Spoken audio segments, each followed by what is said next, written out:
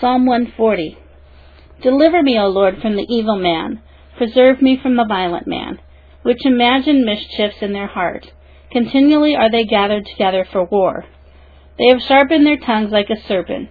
Adder's poison is under their lips. Selah.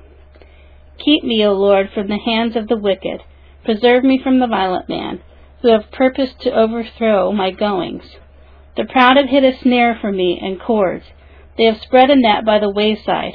They have set gins for me. Selah. I said unto the Lord, Thou art my God. Hear the voice of my supplications, O Lord. O God, the Lord, the strength of my salvation, Thou hast covered my head in the day of battle. Grant not, O Lord, the desires of the wicked. Further not his wicked device, lest they exalt themselves. Selah. As for the head of those that compass me about, let the mischief of their own lips cover them. Let burning coals fall upon them. Let them be cast into the fire, into deep pits, that they rise not up again.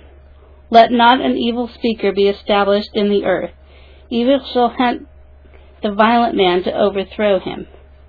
I know that the Lord will maintain the cause of the afflicted, and the right of the poor. Surely the righteous shall give thanks unto thy name. The upright shall dwell in thy presence.